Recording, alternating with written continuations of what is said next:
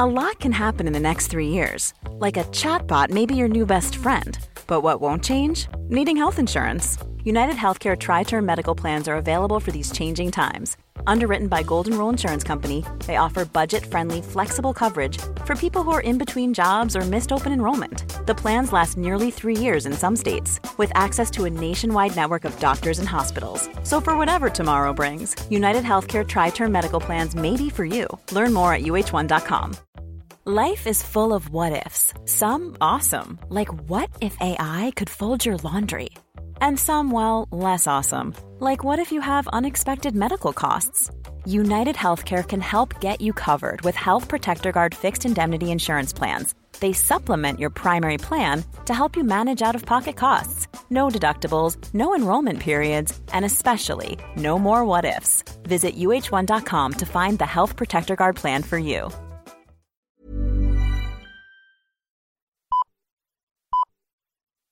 Owen McDevitt, you a cold piece of work. Hey there, everyone. Yes, this is Owen McDevitt. And you're bald-headed. And I'm back with your free-to-air Second Captain's Monday shows alongside Ken and my loyal number 2, Murph. What does it look like, a turtle, is it? You'll be hearing ads in today's podcast and in every Monday show from now on, and that's because we have joined the Acast Creator Network. But remember, if you become a Second Captain's member for just €5 a month, you'll get commercial-free shows daily, including ad-free Monday pods. So say the catchphrase, Murph. Do you have the stones to join us today at secondcaptains.com? You have the stones.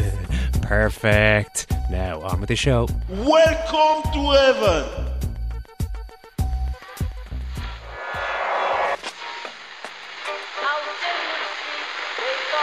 Whose phone is that? That's the second time it's gone off. They never go home, those boys.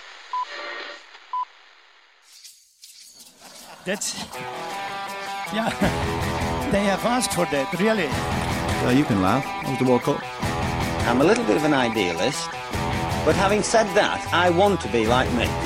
You don't know what you're talking about. What did you know? I managed to stay alive for 6 years. I'm going to leave it there. I'd say it to your face, and I'll say it to you now. Come down Swansfield and we'll see them, won't we? What you doing down here, you shawny man?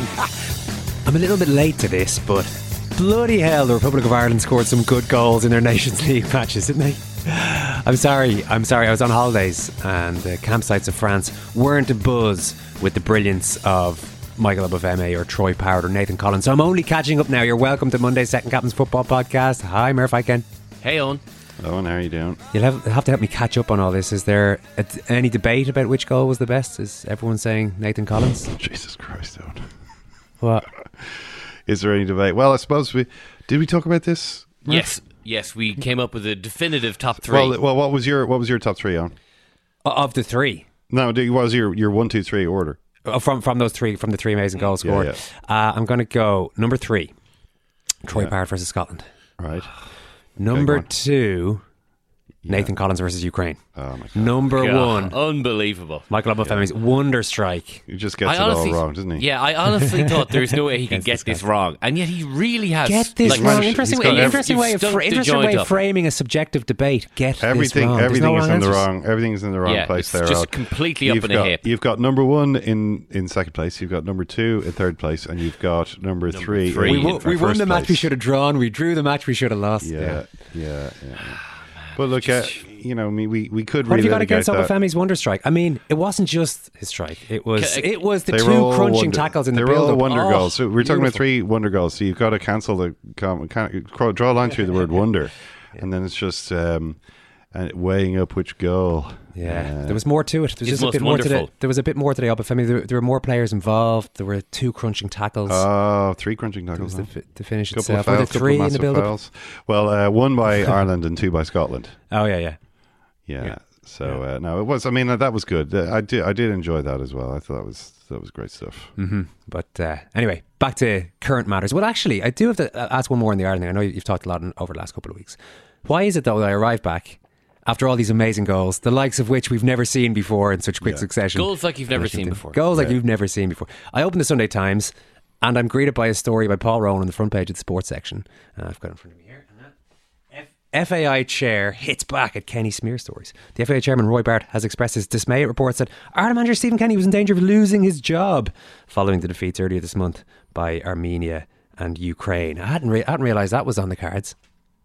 Well, Barrett is saying it wasn't on the cards. I suppose is the point. Well, it appeared. Media reports to this effect did appear on at the around the time of Ireland's.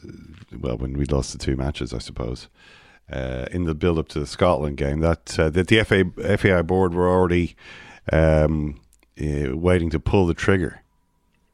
Or press the button on Stephen Kenny's ejector seat. That the contract is for Stephen Kenny's salary has been reported around €550,000, I think. But the suggestion was that in fact to terminate that contract early would not, as is tradition in football, involve paying up all of the money remaining in the contract, but that there was in fact. There had in fact been clauses inserted such that if the association felt an early termination was the way to go, it wouldn't cost them an arm and a leg. So, and that already there were some members of the board who were, who were feeling this way. But I don't know if I think it would be a brave move by those members of the board, because it would just be a completely mad thing to do at this point. I mean, okay, if there'd been the problem. Sorry, the problem here, but in terms of trying to bring this up to date, is that according to this story, so it says 1 or 2 board members turned against Kenny, but Barrett believes they couldn't have spoken for the whole board as there hadn't been a meeting. He's let the 12 FAI board members know of his anger about the situation, which portrays the association as a hornet's nest, in inverted commas, and is off-putting for sponsors. I'm not sure who the inverted commas comes from with regards to the hornet's nest, but is off-putting for sponsors, with the FAI still looking to secure a headline sponsor. This isn't the kind of story that how are they the want FAI to still looking to secure a sponsor? It's actually incredible. Like, what's going on? I mean, well, I every time I look, do we not have a year recently where we had 26% economic growth? I mean, is that not something which officially happened?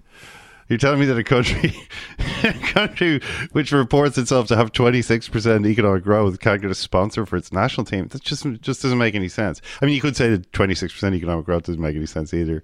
There is something to that. But I still feel that as though this is a failure, not only by the FAI, but by the whole. Couldn't one of our our vulture landlords or something sponsor the FAI? Seriously, yeah. What are those massive companies called? Spending those money on, like, come on, like, Jesus. I mean, they've gotten a really bad rap over the last couple of years. This is how to win the hearts and minds of the Irish people. Is that what you're saying? If they get, there's been a real smear campaign against these, vulture landlords. Yeah. Everyone having even our nation's president. Having a pop. Can you believe the arrogance? Can you believe the arrogance of the president making a speech about things that are going on in the country? It's just unbelievable. Who does this guy think he is? Disgraceful. It's absolutely disgraceful. No one was even talking about this until he started rabbiting on about it. It's unbelievable. But there was a story. Did you see the reaction story? Like, ministers are incensed at Michael. What's his name again? Michael D. Higgins? I was supposed to call him Michael McDermott. Michael McDermott is someone else. Yeah, okay. They're going to go for Michael McDowell.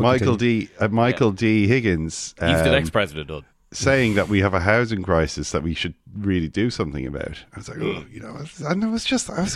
I could not believe the arrogance of these unattributed statements, or rather attributed to unnamed ministers. You're like, well, I mean, this is kind of this might happen. Someone might actually say something about the bad thing that's going on.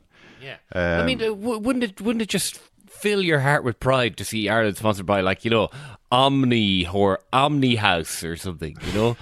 Megahouse.com. Well, I mean, if it's, maybe would we have to say BlackHawkLandlords.com sponsors the Irish. I think we can get a more normal sounding sponsor than that. I don't think we've reached the point where we actually need to put. Listen, at this stage, we're 2 years in, Ken. We still don't have a sponsor. Maybe some outside the box thinking along the lines of what I'm doing here is actually what the FAI needs. Yeah. This is what they need to hear. Got an email in here from David McCarthy. I've got a call here that says, you're the most boring, predictable, condescending interviewer around. Go back to lecturing. You have the charisma of a sick bag. Oh, God. That's just it. I just mentioned, not you, no me. Okay, ain't nobody f***ing with my click. Ain't nobody fresher than my mom. We don't normally broadcast all the stuff that comes from scum around the country. Subject: Gareth Southgate's scoreboard journalism. I think Ken has entered his own scoreboard journalism mantra with Southgate. They lost 4-0 to Hungary, he said. Before that, he said, they lost to Croatia and Italy, kindly leaving out the victory against Germany. There's also a Nations League where France, under a similarly defensive manager who has won a World Cup with them, has faltered. The starting England team that lost to Croatia had Pickford, Dele Alli, Ashley Young, Jesse Lingard and Jordan Henderson starting. All very good players, but probably all lucky to be in a World Cup semi-final. I understand the problems in Irish football at all levels, but I'm wondering if Ken has fallen into scoreboard journalism. I agree, Southgate can be uber conservative and should have probably won the Euros. But at what stage do you say Ireland can't lose at home to Luxembourg or lose away to Armenia? On top of all that, the Irish draw with Serbia at home comes to mind. Ken seems to use the XG when it suits him in losses and forgets it when Ireland get a result. That said, I still back. This seemed to start about Gareth Southgate and now is more about Stephen Kenny. I see a slight paradox in Ken's views despite backing Stephen Kenny. So how do you plead to these charges, Ken? Well, I mean, if it's about Southgate, where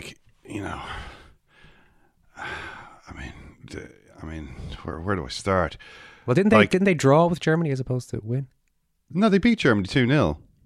My apologies. If you're talking about the Nations League, they drew. That's what I was thinking of. I think obviously, the guy's talking about to this. Euro 2020 that happened in 2021, in which England beat Germany. But Germany were quite poor. It wasn't a good German side. Joachim Löw has since been replaced. I don't think Germany are going through a great spell at the moment, just in terms of the players available to them in their squad. Unlike England, which is sort of the point about Southgate.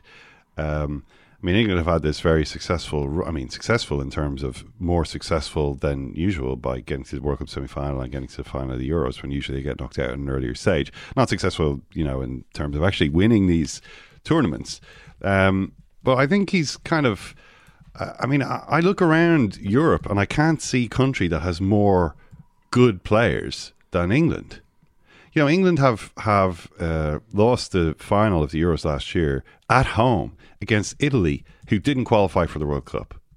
You know what I mean? Now, I know that they had Chiesa against England and they missed Chiesa for a lot of the World Cup qualifying tournament. But, they don't have anything like Roberto Mancini does not have anything like the resources that are available to Gareth Southgate, which, have been the ranks have been swollen, of course, by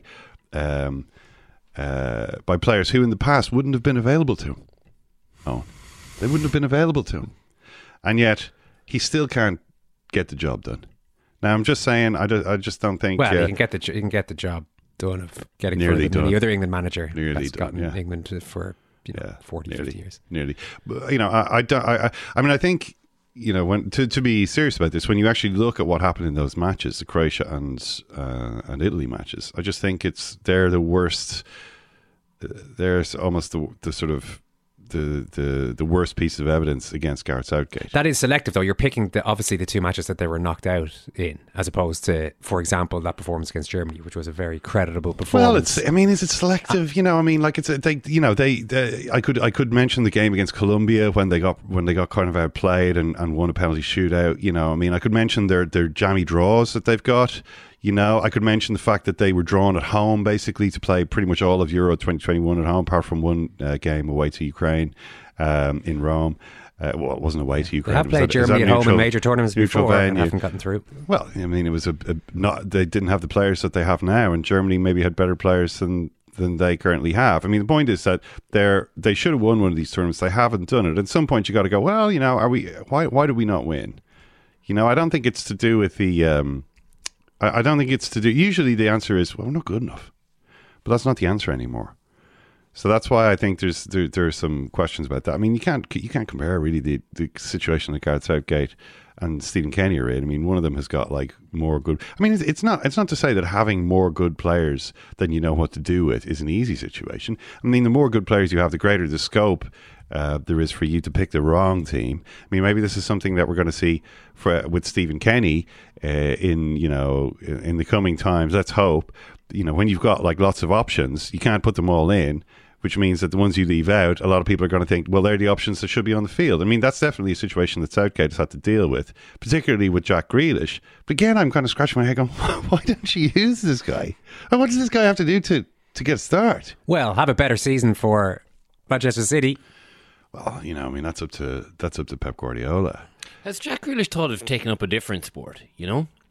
Because, like, he can't get a game playing football. It is. Well, he can't. He finds it difficult to get in the starting team for whoever he's playing for. It's about playing the sport that you love, you know? And if you can't play the sport that you love, find another sport that you love. I mean, I saw him trying to play basketball there recently. We can probably rule basketball out. But, I mean, you know, there's got to be a sport there for Jack Grealish that he can play and enjoy and just relax, you know? Yeah. Because football isn't doing it for him anymore. Let's be quite frank. It's just not happening for him. Did you see Southgate after these Nations League matches? And he was, you know, they lost 4-0 to Hungary. And he was saying stuff like, well, that just shows you the danger of opening up. And, you know, because people are always saying, well, Southgate, you know, why do you pick all our most boring players and set them out in the most boring, you know, 5 defenders, 2 defensive midfielders? Why are you doing this? There's no need to be this boring. You know, like it's possible to play the game in a more positive way than this. And Southgate was using this 4-0 defeat as evidence for, well, you know, you see why I do it the way I do it. You know what I mean? And I just kind of think, I don't think this is going to work. We've had a few goes, and even when you're 1-0 up in a game against a team that doesn't have the same kind of talent that you have, apparently, it's still not going to work out. So. Yeah, like, I mean, I don't know where we all are with all that. I didn't necessarily expect to be talking about Gareth Southgate. It's such a great link today, Owen. But, you know, you asked. Imagine the softest sheets you've ever felt. Now imagine them getting even softer over time. That's what you'll feel with Boll & Branch's organic cotton sheets. In a recent customer survey, 96% replied that Boll & Branch sheets get softer with every wash. Start getting your best night's sleep in these sheets that get softer and softer for years to come. Try their sheets with a 30-night guarantee. Plus, get 15% off your first order at bollandbranch.com. Code BUTTERY. Exclusions apply. See site for details. Life is full of what-ifs. Some awesome, like what if AI could fold your laundry? And some, well, less awesome, like what if you have unexpected medical costs? United Healthcare can help get you covered with Health Protector Guard fixed indemnity insurance plans. They supplement your primary plan to help you manage out-of-pocket costs. No deductibles, no enrollment periods, and especially no more what-ifs. Visit uh1.com to find the Health Protector Guard plan for you. One final story today. Don't forget, we'll have more football coverage throughout the week and throughout the summer on the Second Captains World Service. Sign up now on secondcaptains.com. But the final story today involves Richard Arnold, Ken, now the Manchester United CEO, and a meeting he had with some Manchester United supporters. Yeah, and I'm sure you may have watched some of the videos of Richard Arnold talking to Man United fans in the pub. These were from a fan group called the 1958, who apparently had headed over to around where Richard Arnold's house is and had contacted him to say, you know, we're here to do protests. And he said, well, why don't you wait at the pub and I'll be down to you. And then he comes down to the pub, buys a couple of beers for the lads and talks to them about where Man United are at. And his sort of surreptitiously recorded and the videos of some of what he's saying go online. Now, I have to say, although Richard Arnold apparently, you know, asked them not to do this, I can't imagine that he was too surprised that they did it. Yeah, because there seems to be that, you know, what the stories are, that he's unhappy that these have come out. He specifically asked them not to and all this sort of stuff. Yeah, but like, I'm sure in the back of his mind, he would have been insane not to assume that this is what was going to happen. So I regard this as an on-the-record interview. Yeah, almost like it's like an on-the-record. He certainly, when I was reading the quotes, I was thinking he's not really putting a foot too far wrong here in what he's saying to these fans. He's not really getting himself in hot water or the club.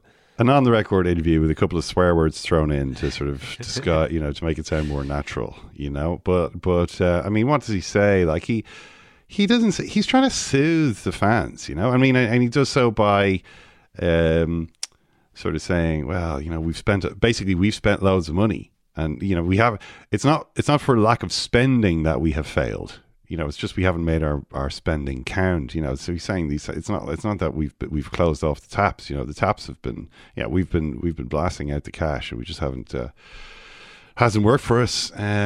He did defend the owners though as well. You know, he gave they're rock hard, I think was his description of them. They don't care. Yeah, I understand that, says one of the fans. He goes, no, not in the sense of not caring. They just, you know, they don't care what people think. Sort of thing. You know, it was like they're not for turning. You know, they're not weak and spineless in the manner of some owners. And he talked a bit about Frankie de Jong. I mean, what he was saying was, you know, do you want me? One interesting thing that he said was, do you want me buying the players? You know, doesn't that ring a bell? As though he was. It sounded like he was the bell we're talking about there is the Ed Woodward bell. Ed Woodward is, of course, his mate, who and his predecessor in the job, but essentially saying, you know, look, I'm not going to be doing that. We've got specialists in these various areas whose responsibility it is to get things done. My job is to make sure that they've got the resources they need to do the job. And so as far as he's concerned, yeah, the money's there. It just depends on whether or not they think it's worth spending the money. And obviously the interesting thing that's happening at United at the moment in terms of their transfers is whether they're going to get Frankie de Jong from Barcelona, which, you know, myself and Kieran were talking about this last week, and I think would be a great signing for them. Mm-hmm. I mean, I've spoken to a few of my friends about this, and a lot of them are kind of, don't think he's that good. And I think he's really good. You know? I mean, he's not like a... Is he good enough to be good at Man United, though? Which is a whole nother level of... People thought Donny van de Beek was pretty good. I don't know, I'm just throwing in another Dutch player who didn't work out. But yeah, but he's not like Donny van de Beek. Like, Donny van de Beek is a guy whose main thing was intelligent movement off the ball. Right? And here I am, I'm Donny van de Beek. Oh, once again, I've turned up at the end of a move and I've scored a goal. You know, that's sort of what he's doing. Or like, other than that, sort of playing one touch. Whereas de Jong is... I think De Jong is a completely different... he is a completely different type of player from Van de Beek, but I think he's got a much wider range of abilities. He can beat people with the ball. Mm-hmm. You know, he can run past guys, and he does so in weird areas of the pitch, like all throughout the sort of all through the middle of the pitch. Like, he beats players with the dribble, plays perfectly timed passes that improve, you know, everyone else's chances of doing something when the ball arrives with them. I think it's just like... And the fact that they seem to have, like, no one else seems to be in for him. And that, I wonder what's going on there. I can't understand this. Why are Manchester City talking about spending the same amount of money on Calvin Phillips that Man United might be about to get Frankie de Jong from Barcelona for? That doesn't make any sense to me. And I'm scratching my head thinking... do Man City notice what's happening here? Like, is that I think it's, I mean, I'm not saying that they're the same player. Clearly, Calvin Phillips and Frankie de Jong are quite different players. Like, de Jong is trying to do a lot more every time that he gets the ball than Phillips, who's maybe a more defensively oriented player. Although de Jong is basically, he's your base midfielder, you know what I mean? He's that guy, as he says himself, I want to get the ball off the centre backs. You know, he is that player in the team, but he's not like... you know, maybe Calvin Phillips is a bit more physically strong. I mean, the Man City already have a player in Rodri who's kind of doing that sort of role, and also he doesn't really do what De Jong does, because maybe that's the issue. Maybe Guardiola thinks this guy actually is too individualistic. Maybe he gets the ball and he wants to do too much. Whereas when you think of Rodri, what do you think? Like, I mean, he's just a guy who does like 99% of the things that happen involving him in the pitch, he does correctly. You know what I mean? It's just so smooth, it's so quick, everything is good, and he scores a few goals as well. But it's not like he's you know, doing what De Jong did for Holland against Wales in the Nations League last week. You know, this sort of run through the centre of the pitch and setting up this last minute goal. You don't see that a lot from Rodri. So it could be that Guardiola just doesn't have a space for that type of player. Although I thought they were linked with him before. You know what I mean? And what strikes me about this is you've got a really top player going for a fee which seems to be a real bargain for him. You know, if you're going to get him, it's a bargain. And from my point of view, Man United should not be haggling over this. I don't think they can afford to take the risk, actually, of haggling and of losing De Jong to someone else who comes in and says, oh, hang on, why don't we have him? You know what I mean? Like, he himself, from everything he's been saying, seems to want to stay at Barcelona, because he's like, well, you know, evidently this is the way he dreamed of his career taking shape. You know, he wants to be there, and maybe it's starting to finally come together at Barcelona a bit, and Busquets can't cling on forever. So maybe he wants to stay there, and he objects to the idea of kind of leaving, at which point everyone will say, well, he didn't really work out. Of leaving without making a really massive impression. I think he made a good impression on a lot of his teammates, but in terms of the fans, he's one of those players. Oh, we had that guy for a while. Yeah, we sold him, whatever, and they'll never respect him again. So maybe he still feels as though he wants to prove something there. But just the way the finances work at Barcelona, they just have players in that position who I think they're going to count on. And of all the players they could sell, this is the most saleable. Who's making among the biggest wages? I mean, he doesn't make as big wages as Busquets or Piqué, but no one's going to buy them. You know what I mean? So it just made the logic from their point of view points to, okay, let's get rid of him and spend the money somewhere else where we need to spend the money more.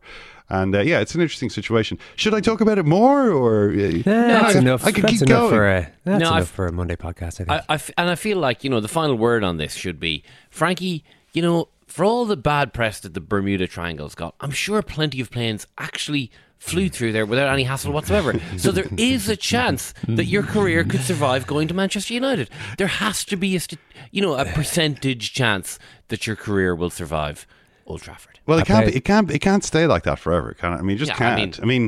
Obviously it might still be like that for the next couple of years, which is the risk that you're taking. But surely with a manager, the manager he played with brilliantly before, at least the guy who understands what you can do or what you want to do in the team, and gives you a chance of maybe being able to replicate that. And and I'm sure the salary you'll probably get an insane amount of money for it. So let's look on the bright side. I played a football match yesterday myself, partly to work off a couple of weeks worth of Pano Chocolats, partly also to support Jumpers for Goalposts, which is a brilliant nationwide initiative to get lads together to throw down a couple of jumpers for goalposts, as the name suggests. Have a game of football, have a chat, have a bit of crack, and promote positive mental health. It's a really good initiative going on at the moment. Yes, sorry. Murph, I know where you're coming from here. I was going to get there. Did you disgrace yourself or not? I was also there to redeem my reputation after the incident, which I should say, how am I the one who gets the bad press for the incident a couple of years ago when I brutally hacked a player down with a sort of back flick of my leg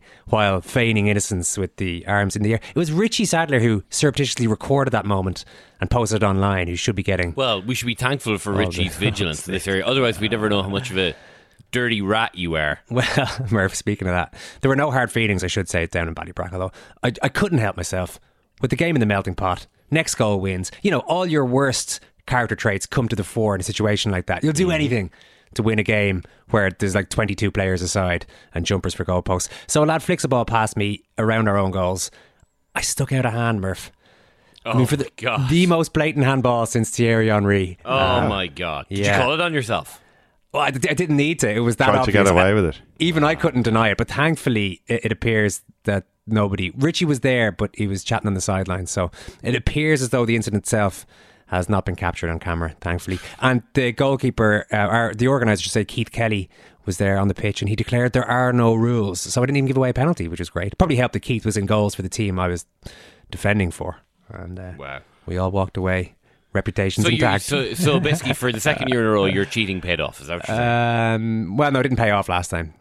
But this time, and it didn't really pay off this time. They still scored the last goal and won the game. So really, no, the cheating hasn't paid off either year. But I haven't been banned yet. You'll keep doing it until it does. Yeah, that's true. It's a sort of dedication to the cause that you just have to admire. Through gritted teeth. Thanks for listening to today's Second Cabs podcast. It's been enjoyable. Thanks, Murph. Thanks, Ken.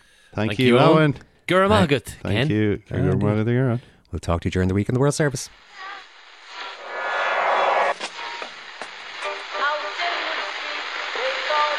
What is that? That's the second time it's gone off. They never go home, those boys. It is not war and death and famine. It's not that at all. It's the opposite of that. It's to persuade us of the world outside of that. That's why sport's important.